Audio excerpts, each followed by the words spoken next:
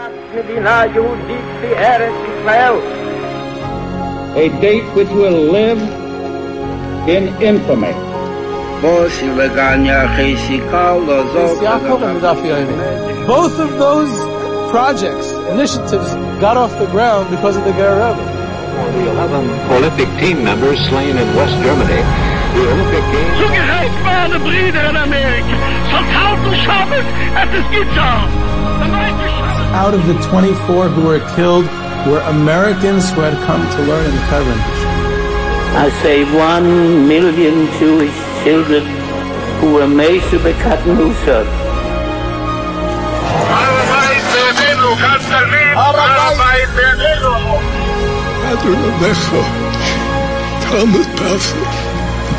Whoever heard such beautiful words? It is never too little.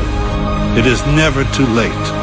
And it is never enough. Jewish History Soundbites, bringing alive the world of our glorious past.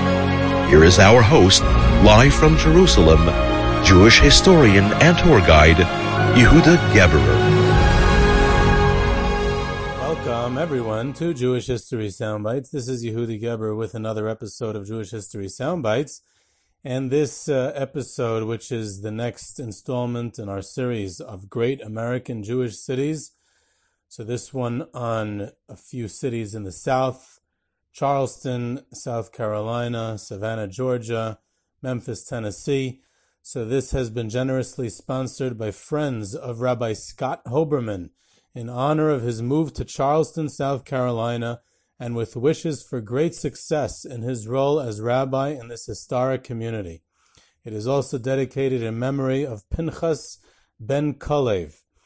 And I want to start off with a story that I had with a very prominent and famous rabbi of another southern city, Rabbi Emanuel Feldman. May you live and be well, who was formerly the rabbi in Atlanta for many years. Which hopefully we'll get to in another opportunity.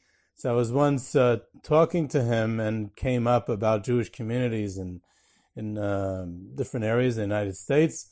And he told me that if a city has a baseball team, then it is a significant city and it's on the map, and there's probably a prominent Jewish community there as well. So today we're actually going to talk about a few Jewish communities that are in cities that do not have a baseball team, and yet they still, we'll see, have a very important place in Jewish history. So a few years ago, someone gave me a ride, and he had a very southern drawl, and I asked him where he's from. So he tells me Richmond, Virginia. So, someone's giving me a ride. I try to butter him up and get on his good side. So I said, "Oh, so you're from the capital." So he lit up, literally his eyes lit up. It was the most exciting. It was the perfect thing to say to him.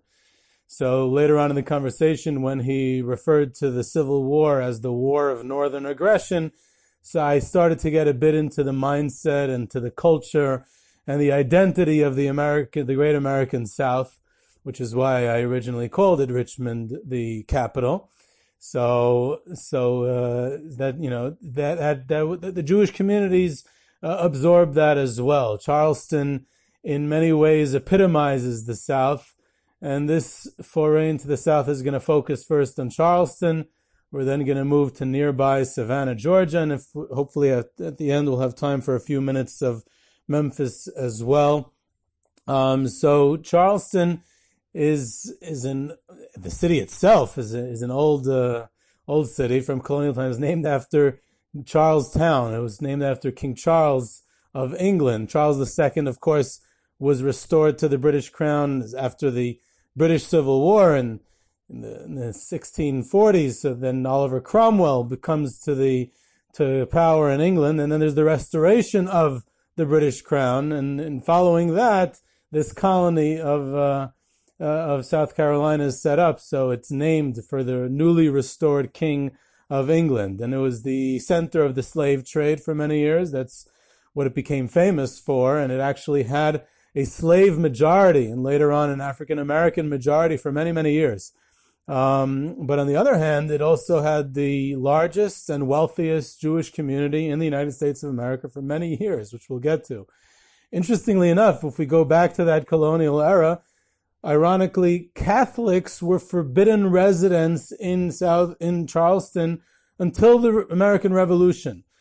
As far as I know, it's either one of the only instances in history, perhaps the only instance in history, especially for that time period, that Jews were permitted residence in a certain place and Catholics were forbidden. Only Protestants and Jews. A very interesting scenario. So the Jews came from England and the Netherlands, the original settlement. They were all Sephardic, Portuguese, originally Portuguese Jews, and they come to the South. Now, in the antebellum South, what epitomized South Carolina, again, it's the home of John C. Calhoun, who in a certain sense he not only he lived the South identity, but in a certain ways he developed the strong Southern identity of states' rights, of Southern honor, and people like John C. Calhoun, were major players in the 19th century of developing what was to lead to the almost inevitable the Civil War. So South Carolina is the first state to secede, to create the Confederacy. The Civil War begins in Charleston when on April 12th, 1861, the Confederates opened fire on Fort Sumter in the Charleston Harbor. So it all happens there. So when we talk about the Jewish community in this area, it's in that context. So interesting, one of the first shuls in the United States, congregation Kahal Kodesh Beis Elohim, starts as an Orthodox Sephardic shul in synagogue in 1749. It's one of the oldest in America. And it's, like I said, Spanish, Portuguese Jews who are coming from England and Holland. And it becomes Reform only later. It's actually the first Reform congregation in America. And that itself is an interesting story, how Reform Judaism develops in the United States. There's a fellow by the name of Isaac Harvey who broke off with a group from Beth Elohim, and he breaks off from the shul, meaning it's a secession. So Charleston has secession in the air from the Jewish community and later on the state itself. And they formed their own Reform Society of Israelites, the first Reform congregation in the United States. And that lasts not that long, less than a decade. And by 1833, they rejoined the mother shul. But during this time, the Reform was more radical than German Reform at the same time. First, there was simple stuff, Sephardic congregations in the United States. So the announcements or anything in the shul was in Spanish. It was in a Jewish type of a Spanish, but it was in Spanish. So switching the announcements to English was already considered Reform. So I guess most shuls in America are a certain extent Reform today because most announcements are in English. But then they changed the service to English they do almost the entire service in English, which was also more than Germany at the time. And this Harvey even authored a new prayer book, which is a huge step and revolutionary for America at the time. And then they discard with the basic Jewish beliefs, no belief in Mashiach, and our native country is our only Zion. But like I said, it kind of peters out, and they rejoin with the Beth Elohim shul later on. However, the next step comes on when Gustavus Poznański becomes the minister of the minister of the shul. And he was Orthodox. He had a traditional upbringing. He comes from Poland, Poland on the border over there in the area of Poznański, right? And he arrives in the United States in 1832. And he's the Shoichet and the Chazan in the She'erith Israel's shul in New York City, which is also a Spanish-Portuguese synagogue. So he was an Ashkenazi from Poland, Germany, in a Spanish-Portuguese congregation, which that model he would continue in Charleston when he joins the Sephardic synagogue in 1836, and he's appointed there as the minister. He was not an ordained rabbi, but he's appointed as a traditionalist to oppose change and reform. That's the reason that they appoint him, and the spokesman for Orthodoxy in the United States at the time, Isaac Leeser, he backs his appointment. But it only takes a couple of years. In 1840, he starts instituting reforms. And the traditionalists leave the shul and they start She'erith Israel, which eventually reunites with Beit Elokim in 1866. But when they dedicate the new building of the shul in 1841, new, huge, beautiful building, his opening speech was, and I'm quoting here, "This synagogue is our temple, this city is our Jerusalem, this happy land our Palestine, and as our fathers defended with their lives that temple, that city, and that land, so will their sons defend this temple, this city, and this land. America is our Zion, and Washington our Jerusalem." And of course, reforms followed. No belief in the Mashiach, no second day Yontif, English service, no Haftarahs.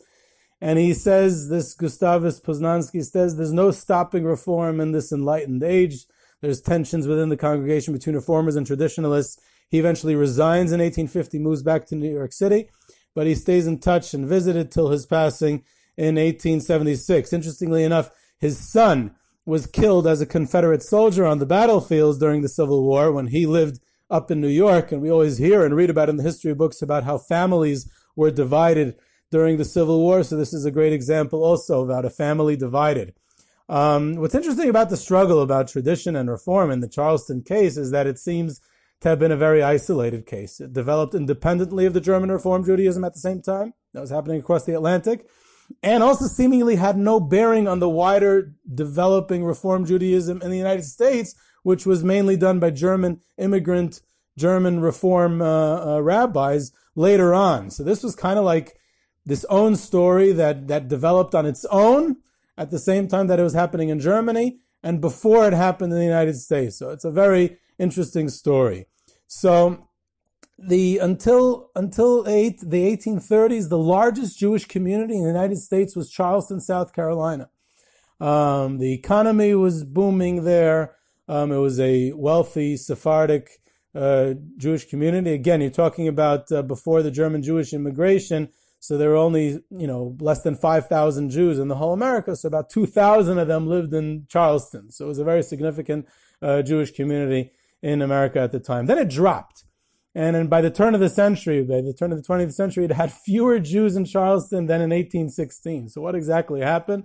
The changing economy, the post-Civil War South, also the prominence of the German Jewish immigrants and the prominence of the old Sephardic Jewish community. By now, the German Jewish community had become dominant. And after the 1880s, of course, the new immigration of the Eastern European Jews became dominant. So the Jewish community in Charleston lost a bit of its prestige. So interesting. One of the families in Charleston history was the Cardozo family, which was a Sephardic Jewish family. There was a fellow by the name of Isaac Nunez Cardozo who moved from New York to Charleston. Was a patriot during the Revolutionary War. He had a brother, David Nunez Cardozo, who moved there also. David's son, interestingly enough, was an economist who was in Charleston till the Civil War. But this Isaac Nunez, he actually married a former slave, and they had several children. And these children went on, who were half Jewish and half from a former slave, an African American. They became very prominent politicians in the latter part of the 19th century. These Cardozo, they went by the name Cardozo. That was their father's name. Now, the Orthodox shul, we talked about the Reform, the Orthodox shul in Charleston was the Brith Shalom Beth Israel. It still exists. It's still a prominent and important Orthodox shul down in the South. It started in the early 1850s. In 1854, it really became active. And it was the first Ashkenazi Orthodox shul and the oldest in the South, and might be the oldest continuous Orthodox Ashkenazi shul in the United States, which I guess is a record. And it was not German Jewish immigrants who were coming at the time who started it, but actually Polish and Lithuanian immigrants. And we know that the Eastern European Jews only arrived in the 1880s. They only arrived in large droves in the 1880s. But in fact, in the 1850s, there were some of them, and they're the ones who established the shul. So they buy land for a cemetery, and actually some Confederate soldiers who were members of the shul are buried there, who were killed in battle are buried there in this cemetery. They supported the Southern cause during the Civil War, like all the Jews in Charleston, some of whom were even slave owners. And they were the only shul to stay open during the Civil War in Charleston, even though the city was basically a war zone. The shul even was able to provide matzah and kosher meat to its members during the war, even during the blockade and the bad economy and the battles going on. Originally, the shul was called Brit Shalom. And there was another Orthodox shul that opened from the new immigrants at the end of the century that was called Beth Israel. What happens is, as wont to happen in Jewish communities throughout history, and in 1947, there was a breakaway from Beth Shalom to found a conservative synagogue. So in light of that, the two Orthodox synagogues merged in 1954 on the centennial celebration of the Brit Shalom, and therefore it's Brit Shalom Beth Israel. That's the Orthodox shul. And if we move it, we mentioned the Civil War and the effect that it had on Jews in the South. So if we move a bit out of Charleston for a minute, one of the most incredible stories in American Jewish history took place during the Civil War and affected the Jews of the South, of General Ulysses S. Grant and his expulsion order of Jews from during the Civil War. On December 17th, 1862, there was expulsion order, General's Order number 11, infamous order, Jews as a class, meaning irrespective of who they were. His issue was with cotton speculators, but he just decided that Jews are all speculators and trade on the black market, so it's defeating the economic boycott of the South, and this was the most sweeping anti-Jewish legislation in American history. You have to understand in the years before the Civil War, like I mentioned, the influx of German Jews raised the amount of Jews in the United States in 1825 from 5,000 to 250,000 by the time the Civil War broke out. It's a huge influx. And that brought anti-Semitism, especially in the North. So he called the Jews, I quote, a class violating every regulation of trade established by the Treasury Department and also department orders. And then he gives them, in this order, he gives them 24 hours to get out, to leave. And it was hard to enforce this expulsion order during wartime, but some Jews were actually banished from their homes. Amazing, story of American history. Most of them were not at all involved in the cotton trading or the black market. It's only because they were Jews. Some of them were actually even former Union soldiers. This was on his way to Vicksburg. Grant was the Anaconda Plan, was the Union plan of the Union strategy to choke the South into economic death, into submission. So there was the naval blockade, but Grant was sent down the Mississippi River Valley, and at the Battle of Vicksburg, he was able to defeat the Confederates and have them split the Confederacy, essentially. So the black marketeers were ruining the plan because they were continuing to buy cotton, and there was commerce going on between the North and the South even during the war. He happened to have also some personal animosity to Jews, but when Abraham Lincoln heard about it, he revokes the General's Order number 11 expulsion order for the Jews, and he was quite horrified by it. The country of equal rights, this should happen. And Grant himself spent the rest of his life and career trying to atone for it. He said it was a real mistake, and he hired Jews into his administration when he became president, and he spent a lot of his presidency protesting anti-Semitism in Romania and in the Russian Empire, but the public never forgot it, and it kind of haunted him for the rest of his life. Nearby in Charleston, we have the ancient Jewish community, also from colonial times, of Savannah, Georgia. Congregation Mikveh Israel, again, Sephardic Jews from England, come in 1735. Originally it was an Orthodox shul. And the original settlers came from the famous Bevis Mark Synagogue in London, where a century later, Moses Montefiore was later to be a member of that synagogue until today. It's a prominent synagogue in London. And this synagogue finances the journey for their fellow members who are settlers. And they even took a Sefer Torah from the shul with them, which is still in the shul today in Savannah. So one of the prominent early members of those times was actually an Ashkenazic Jew, Benjamin Sheftel, who was one of the early families there. and he remained Orthodox. He was an observant Jew. He even ordered tefillin for his son Mordechai. For his bar mitzvah, he ordered them from England, and he was very nervous when they didn't come on time. He was nervous that they were caught on the high seas, and I guess if the pirates of those days were, stealing Spanish treasure, so that maybe they would go after tefillin as well. But his tefillin did make it, and Mordechai Sheftel was also an observant Jew, and he was even a colonel and the highest ranking Jewish officer in the colonial army. You have to bear in mind that at the time in Europe, Jews were not allowed to serve in the army. That would only start in the 1800s in the Austrian army and later on in the Russian army. And they were definitely not allowed to be officers till the 20th century and sometimes even beyond. So for a Jew, again, to signify how America was different at the time, about how a Jew, was an observant Jew, was able to be not just serve in the army during the Revolutionary War, but actually to become an officer and to reach the rank of colonel was an impressive accomplishment. He was a very wealthy, this Mordechai Sheftel, and a prominent member of the community, one of the founders of Mikveh Israel, and several subsequent generations of the Sheftels were leaders in the community. It was actually the first shul to receive a letter from President George Washington. And in the 1870s, this Mikveh Israel started to shift towards reform. However, in 1855, Savannah Jewry is going to be changed forever when the Garfunkel brothers arrive and they immigrate to the United States from Rzeszów in Polish, and the Jews called it Reisha in Galicia. They come from Galicia, and Reisha we go to Reisha all the time when we tour Poland. It's next to Lezhensk. So you're talking about, a little more than half a century after the Rebbe of Meilich of Lezhensk passes away, these Yidden from Reisha come from, in the middle of Galicia, they come to Savannah. I mean, the contrast must have been so drastic, it's beyond belief. And it's before the Civil War. It's 1855. So you have the two brothers. One of them is B.M. Garfunkel, Baruch Mordechai Garfunkel, and he was the son-in-law of Avram Ash, who was in the Beis HaMedrash HaGadol in New York.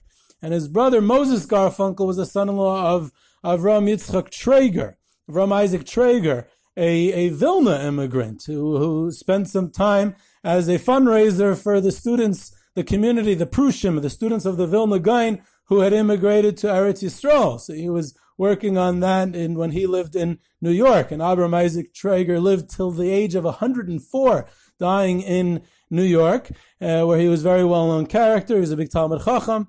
And these two Mechutanim, who both their kids married Garfunkels, so the Traegers and the Ashes, they went into the hoop skirt business together. And they had branches in New York and Charleston and other cities.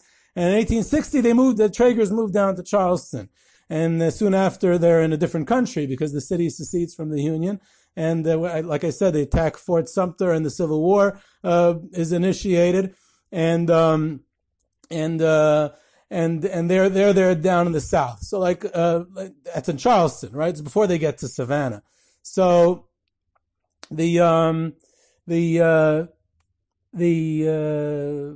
actually he was a slave owner, but his slaves, citing the rare humane treatment that they received under him, refused to leave him even after emancipation. So that was one Traeger, but there was another Traeger who was a spy for the Union Army during the Civil War. That was Louis Traeger. And he did a lot of business during the war, and he crossed the border several times back and forth, and he relayed the information to the Union. He submitted a report. Now, this Louis Traeger was born in Vilna, had only arrived in the United States a couple of years before, and he's already submitting reports in English about, from memory, the things that he had seen, Confederate Army formations, and stuff like that. Absolutely incredible, but it's actually a real story. And he submitted this report. And of all people who was very into the report, Ulysses S. Grant, the Union general, he said, you have to listen to this report. This Traeger's a good guy. He's a good spy. He's giving us good information about where the Confederate battalions are and the army formations are. So, in any event, during the Civil War, they moved to Savannah. The Garfunkels moved to Savannah.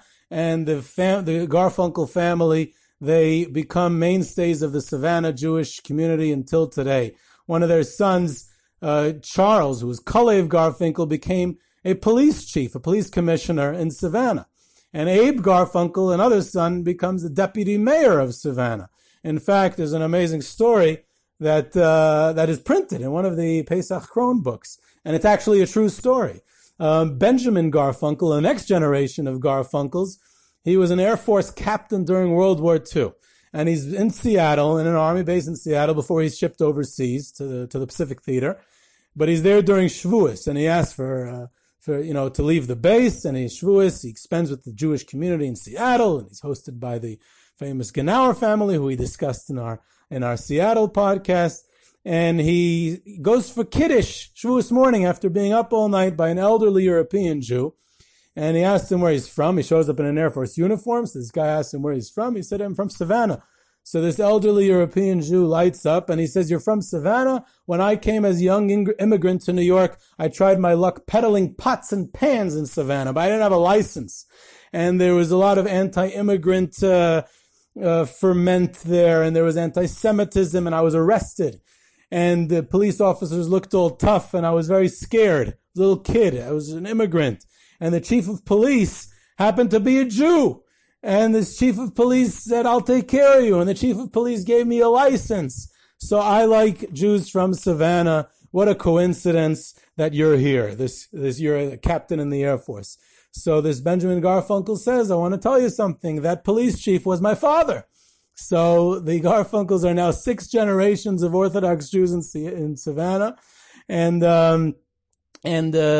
still going strong. Orthodoxy in general has remained strong in Savannah. Even the less traditional ones belong to the Orthodox shul, B'nai B'rith Jacob, who actually had some prominent rabbis, which I'll get to in a second. And there's a lot of Jewish infrastructure there, a shul, a nursing home, a day school, a grocery with a kosher section, and they're all in the same area. It's a nice Heimische Jewish neighborhood. One of the rabbis of Jewish Savannah was a fellow by the name of Rabbi Mordechai Hirschsprung. He was the Rav in Savannah in the 1920s. He was a younger cousin of the more famous Rabbi Pinchas Hirschsprung, who was the chief rabbi in Montreal, and he was also a genius. He also came from Galicia. His father, Reb Zev Wolf, was a great Talmud Chacham who was a rabbi in Galicia, and this Rabbi Mordechai Hirschsprung studied in yeshivas in Europe, and by his grandfather. His grandfather was the Ashnitzer Rav in Poland, Rav Ram Yosef Galerntner, and who wrote some important Sfarim, which are studied till this day. And so this Rav Mordechai Hirschsprung arrives as an immigrant to the United States. He's one of the first students at RIETS, Rabbi Yitzchak Elchanan in New York. And he gave shiurim, he had a weekly mishmar, and then he marries the daughter of Rabbi Yaakov Chanoich Elfenbein, who was also a prominent Talmud Chacham at that point. He receives smicha from Rabbi Moshe Zvulun Margolis, known as the Ramaz, Rabbi Ram Yafen, and other great prominent rabbis. And he becomes the rabbi, and he was the rabbi, like I said, in Georgia and other places, in the United States. Another prominent rabbi down in Savannah was a Rav Ram Yitzchak Rosenberg, whose father we mentioned in the Montreal episode, Reb Yudel Rosenberg, and his father-in-law was Reb Shmuel Avram Rabinovich, who was known as the Brownsville Rebbe, the Mezhebish Brownsville Rebbe, and he led B'nai B'rith Jacob, the shul in Savannah, for over 40 years. He was the rabbi there. He's worked very well with the youth. He started the southern chapter of NCSY. He influenced many in the community. Another prominent place in Savannah, which I always like to talk about when I talk about places, is the cemetery. And the Bonaventure Cemetery is it's a famous cemetery, but the Jewish section of the cemetery, Rabbi Rosenberg is, of course, buried there, some of the Garfunkel families. But one of the interesting things about the cemetery is the reinterment of ashes, Holocaust ashes of people, Jews, who were killed, martyrs. There's no burial. It's just ashes and this particular one is from the Hanover Alhem concentration camp in Germany. And the survivor brought along some family members that were killed there in this concentration camp, and he took some of the ashes and brings it to Savannah, Georgia, where they're buried. And it's interesting in that context, in general, the idea of bringing ashes along, and there's survivors who did it. There's actually in the cemetery in Muncie that there's ashes from Chelmno, a death camp in Poland, near Lodz. In fact, that's one of the first things that happened at Yad Vashem, when Yad Vashem was opened as a research institute in 1953. So there was survivors who came to Yad Vashem with ashes, and they said, you're the Holocaust Memorial. They said, hey, we're a research institute. There was no museum yet. There was no memorial yet. They said, yeah, but we have no other place to bring it. We brought these ashes with us from Europe. And it's an interesting phenomenon that with no tangible way to hold on to a memory, no matseva, no gravesite, very tragic situation, that there were survivors who brought ashes with them to their new homes and then buried them in the Jewish cemeteries there. And Yad Vashem did the same, and it's a whole monument there, buried and whatever. But here it's in a Jewish cemetery with a monument to the martyrs of the Kedoshim of the Holocaust. If we move on to Memphis, a few minutes of Memphis in, another fascinating city. It's not exactly nearby, but it's in the south, so it's all the same. And you have some very prominent rabbinical personalities. Of course, Reb Nata Greenblatt is still alive. Most of the other ones have passed on. But it's an interesting story. There's some ancient shuls there, which I'll try to get to in a couple of minutes. The Baron Hirsch synagogue, which is a huge and prominent shul. There's the Anshe Sfard synagogue, which is another shul there. There's, of course, the yeshiva, which we'll try to talk about a little bit. In recent years, there's Young Israel as well. So there's a bunch of Orthodox shuls. And I mentioned Reb Nata Greenblatt. So Reb Nata Greenblatt was a fascinating personality, and may he live and be well. But just in the context of Memphis, I'm not going to get into a whole Reb Nata Greenblatt stories, because then I would have to have a week of podcasts to tell all the stories about him. But just in the context of Memphis, he arrives there in 1948. He needed a job. He was a 23-year-old. He was single, and he wanted to go to a place where he can make an impact. And there was a job opening of an assistant rabbi. So he became the assistant rabbi there, which didn't last very long. He was fired pretty quickly, a little outspoken. He still is. And a few years later, his Rebbe, Reb Moshe Feinstein, told him that Reb Nata's nephew, who had arrived from Yerushalayim, Reb Ephraim Greenblatt, was also looking for a job. So a few years later, it's already the early 50s, and Reb Moshe asked Reb Nata, "Do you have is there any jobs available down there for your nephew?" So he said, "Yeah, there's a job opening as well there." Reb Nata had been involved in opening the day school there. In fact, after he had lost his job as an assistant rabbi, he decided to open a day school. And he opened it, and he went recruiting. He went literally knocking on doors, and he got 23 kids, which was an unheard of accomplishment. Talking about in the late 1940s in Memphis, he decided he's not charging tuition. He had an incredible group of Balabatim led by Sam Margolin, who was a wealthy lawyer, who backed him up, and they fundraised and they funded it, and he hired a staff, and then he removed himself. Reb Nata removed himself. He was less involved. After a couple of years, he got it off ground. Eventually, they opened the high school, and he got his nephew a third grade Rebbe. He became the third grade Rebbe and the Sheichet. So Reb Ephraim Greenblatt, the great Rivavais Ephraim, the great Paisik, who's well known throughout the world, many volumes of Psak and Halacha and Chuvas. He was hired in Memphis to be the third grade Rebbe, to be the Sheichet. He was also the Bal Kaireh at the Anshe Sfard Shul, and he gave bar mitzvah lessons. He had 4 jobs in Memphis. Reb Nata Greenblatt, eventually marries one of the only eligible Shomer Shabbos girls in town in Memphis, and they settle down there. And Reb Nata was involved in kashrus, and of course later on in Gittin, and became legendary for that. But in any event, there was very few Shomer Shabbos. There's very few Shabbos observant Jews in Memphis, and through the day school, which in the other 2 communities that I mentioned didn't really happen. In many other communities in the United States, it didn't really happen. But the day school produced, as is well known, the day school building, investing in education and the youth, the day school movement. And here it's one of the earliest day schools. That's what built up the Orthodox Jewish community. Now, what happens is that in the 1960s, of course, in Memphis is where Martin Luther King Jr. was assassinated in Memphis, and there was a lot of rioting, and it was problematic for the Jewish community, and it was right near where the Baron Hirsch Synagogue was, a massive, huge, beautiful edifice. And the Jewish community basically picked up in a very haste. They left. The Baron Hirsch building was sold to a church, and the building still exists, a huge, beautiful building.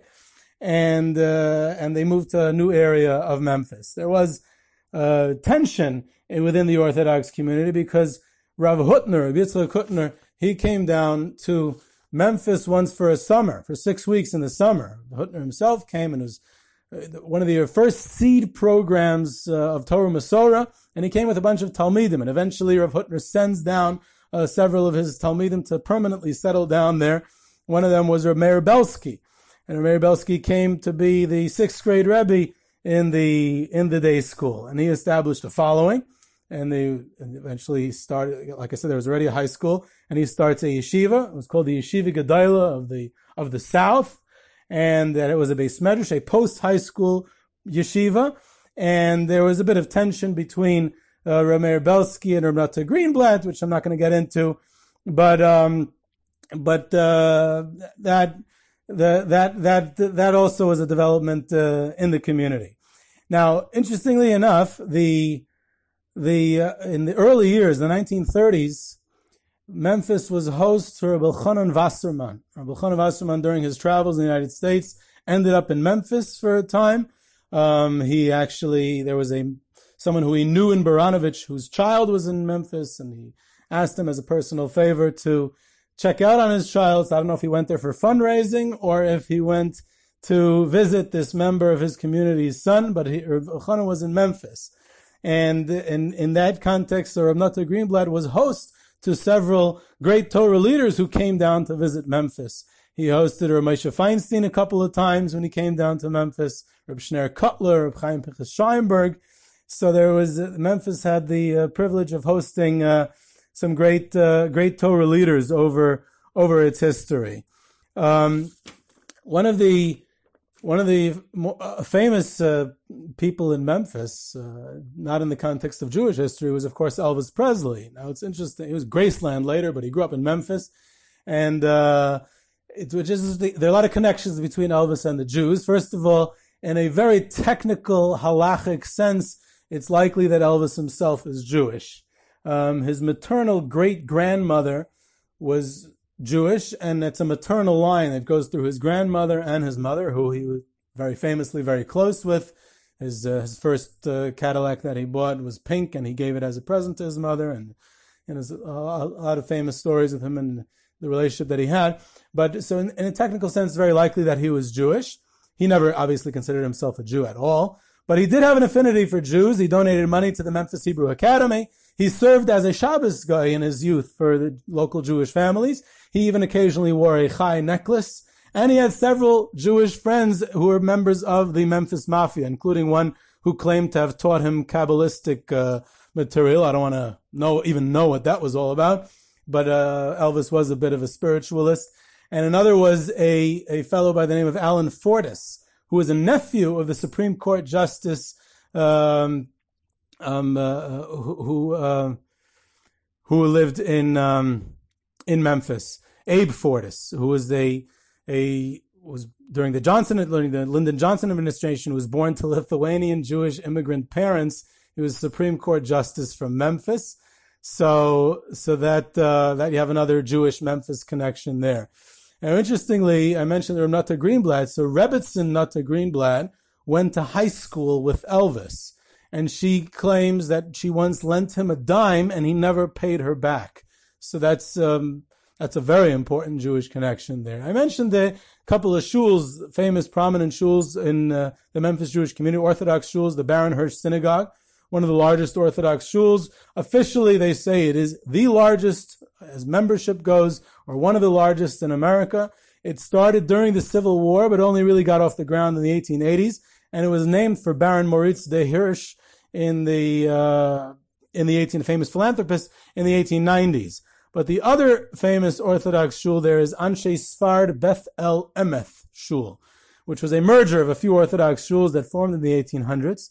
And some of them were actually in reaction to Temple Israel, which was the original synagogue in Memphis when they went Reform, like we mentioned in other Jewish communities, and then the Orthodox broke off. Today, Anshe Sfard, the most important thing that you need to know about the Anshe Sfard is that they're known for their annual kosher barbecue competition, which they need to fit into the Memphis culture, but in a kosher way. One of the prominent rabbis in the Baron Hirsch Shul was Rav Rafal Grossman, very prominent rabbi. He passed away only recently, very illustrious career, and he was the Rav in the Baron Hirsch for over 30 years. He was prominent in the RCA, in the Beis Din of America, in the OU, in the Religious Zionists of America, and many other organizations. He was a very, very active rabbi. He started day schools in several of the towns that he was the Rav in.